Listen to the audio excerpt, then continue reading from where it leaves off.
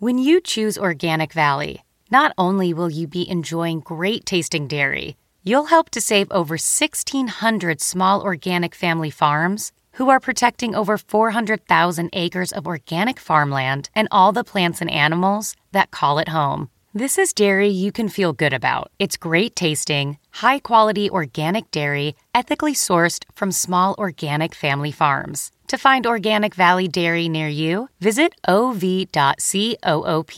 That's ov.coop. From CBS News, this is The Takeout with Major Garrett. Welcome to your Tuesday Takeout Outtake Especial. I'm Major Garrett. We're at Busboys and Poets, one of our favorite hangouts here in Washington, D.C. Our special guest, Bob Garfield, he's got a new book, his sixth, American Manifesto, Saving Democracy from Villains, Vandals, and Ourselves. Bob Garfield, you may know, is co-host of a show called On the Media. WNYC is where that is produced. It's on many NPR stations around this great country. Hundreds of them. Hundreds of them, 450 yes. 450. Stations. That's right, 450. See, we have 55 on the great Takeout Radio Network. We're aspiring to 450. Someday we'll grow up and be as important as your show is, Bob Garfield. Someday. Be careful of what you wish for, because it is not easy being a giant in the upper middle of public broadcasting. There we go. With a lot of responsibility. A giant in the upper middle. Upper middle of public broadcasting. The book has a lot of information about what's wrong, what is warped, what is divisive, what is poisonous about our political dialogue, social media, digital platforms, etc.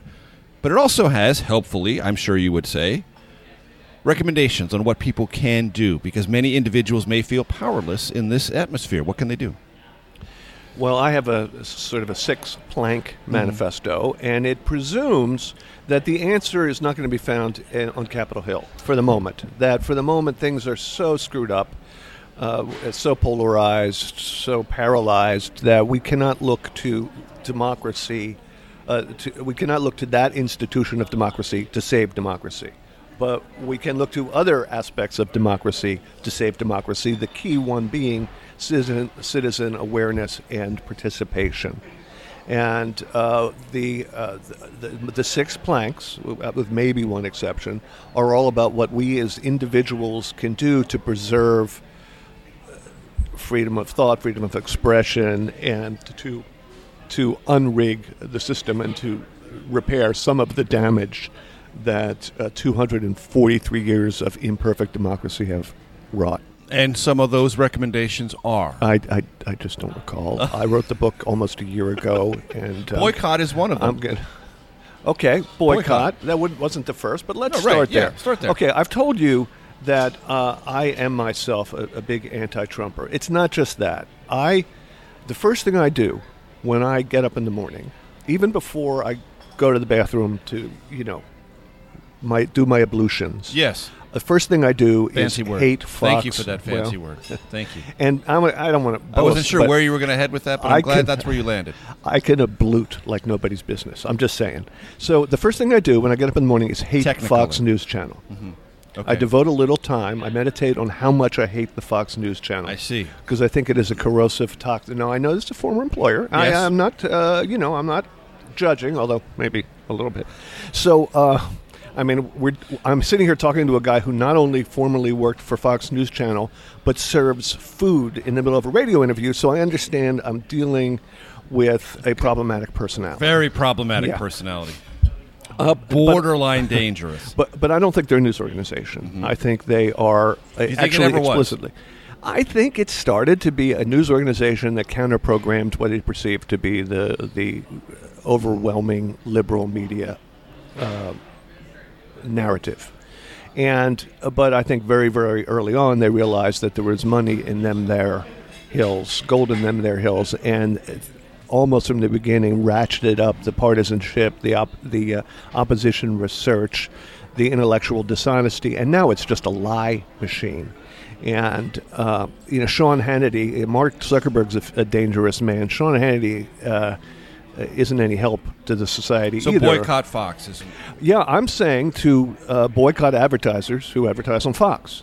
Now, there is a lot of dispute, even among, lefty journalists about whether a boycott is ever the right solution for dealing with something that purports to be a news organization. They don't think that Jack Schaefer of Politico in particular doesn't believe that advertisers should be the arbiter of what's true and what ain't, and what's legitimate opinion and what isn't. So, I respect his opinion. My opinion is that this is a corrosive force that's damaging our democracy every day, posing as a news organization when it is very little more than the propaganda arm of the Trump White House and to a slightly lesser degree the Republican Party, and it is an ongoing 24/7 dirty tricks operation. That's my view, and I think that the way to handle that is to punish advertisers who think it's a safe place to put their commercials. I think they should pay a penalty for choosing to be a part of that. So, and not just Fox News. There's others in the vast right-wing media conspiracy, but I'd start there because it is the agenda setter. What does it say to you that Fox, I believe in the most recent ratings period, had many of the top shows, not just on cable news, but cable overall? I'd say they have a very, very good formula. They are in the rage business, and they manufacture it, and they feed on it, and it's a never-ending cycle, and it's, like Facebook's, a very good business model. I would say they're less insidious and more malignant, more malign, maybe is the better form of that word. And I think that they intentionally invent fake news and gin up controversies and put a bellows to bizarre conspiracies.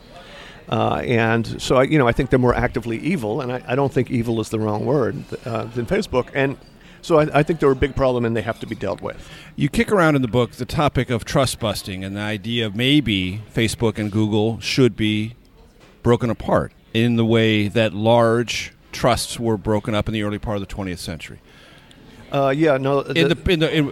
I read the book correctly, in the perfect world, or a world that worked, that would happen. In the world before 1970, it would have happened, absolutely. But around the 70s, early 80s, a new way of thinking about antitrust began to coalesce. It's the Milton Friedman Chicago School of Economics, which says that, if there's no actual consumer harm in dollars and cents, we're not going to break up companies. If the consumer's benefiting, even if there is an unfair application of market power, it's not really our problem. The nanny state may think it's a problem, but we don't need to deal with a company that's operating lawfully and the consumer is not having money siphoned from his or her no matter wallet. how large it is, right? No matter how large it is, and that approach to antitrust has prevailed for the last 40 years. There is a new kind of antitrust thinking now to deal with companies like Amazon and Facebook and Google, which doesn't disagree with the premise of consumer harm, but it says it just can't be measured by mere dollars and cents because, let's face it, Facebook costs $0 to use, right. Which is one of the better price points. Yeah. Certainly. Yeah, so it's hard to do better than that unless they start writing you checks. So, but they say there are other costs, and mainly in your data. I mean, you give them all. Facebook knows more about you, Major. Well, right. Maybe not you because you don't use it. Because I don't use it, right. But it knows more about me than my wife, my kids. Your employer? My employer, the government. And me, myself. Right. They know more about me and how my mind works and how my emotions work than I do myself. And that has a value.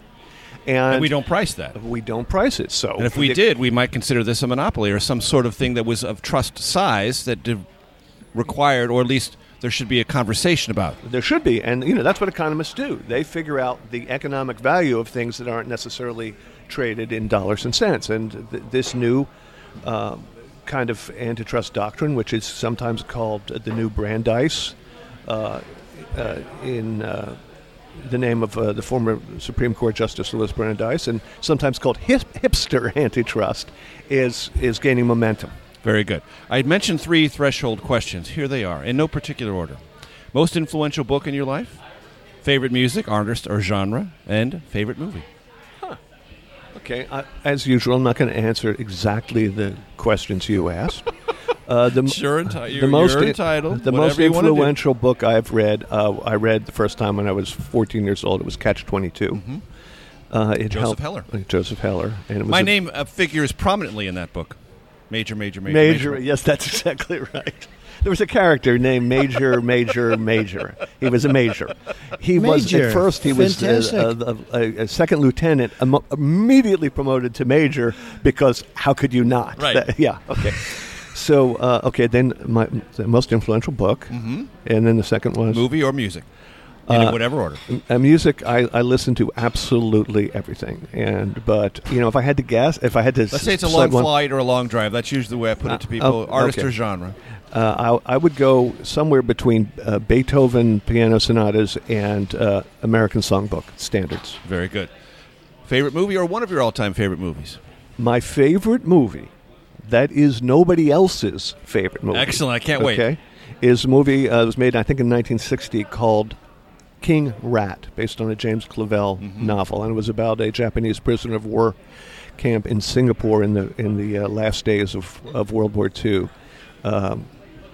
George Siegel, Tom Courtney, James Fox, and it's just a masterpiece. Fantastic. George Siegel, someone who was almost a great star, accomplished actor, but never quite made it. Never quite made it. Not the greatest actor ever. But he was on the cusp of becoming a great star, and a movie like that almost got him there. But anyway, great movie, great choice. Bob Garfield, it's been a pleasure. Thanks so much. The pleasure has been mine. Thanks, Major. Thanks.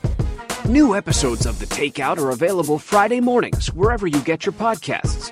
The Takeout is produced by Arden Farid, Jamie Benson, Sarah Cook, and Ellie Watson. CBSN production by Eric Susanen and Grace Seegers. Follow us on Facebook, Twitter, and Instagram at Takeout Podcast. That's at Takeout Podcast. And for more, visit takeoutpodcast.com. The Takeout is a production of CBS News Radio.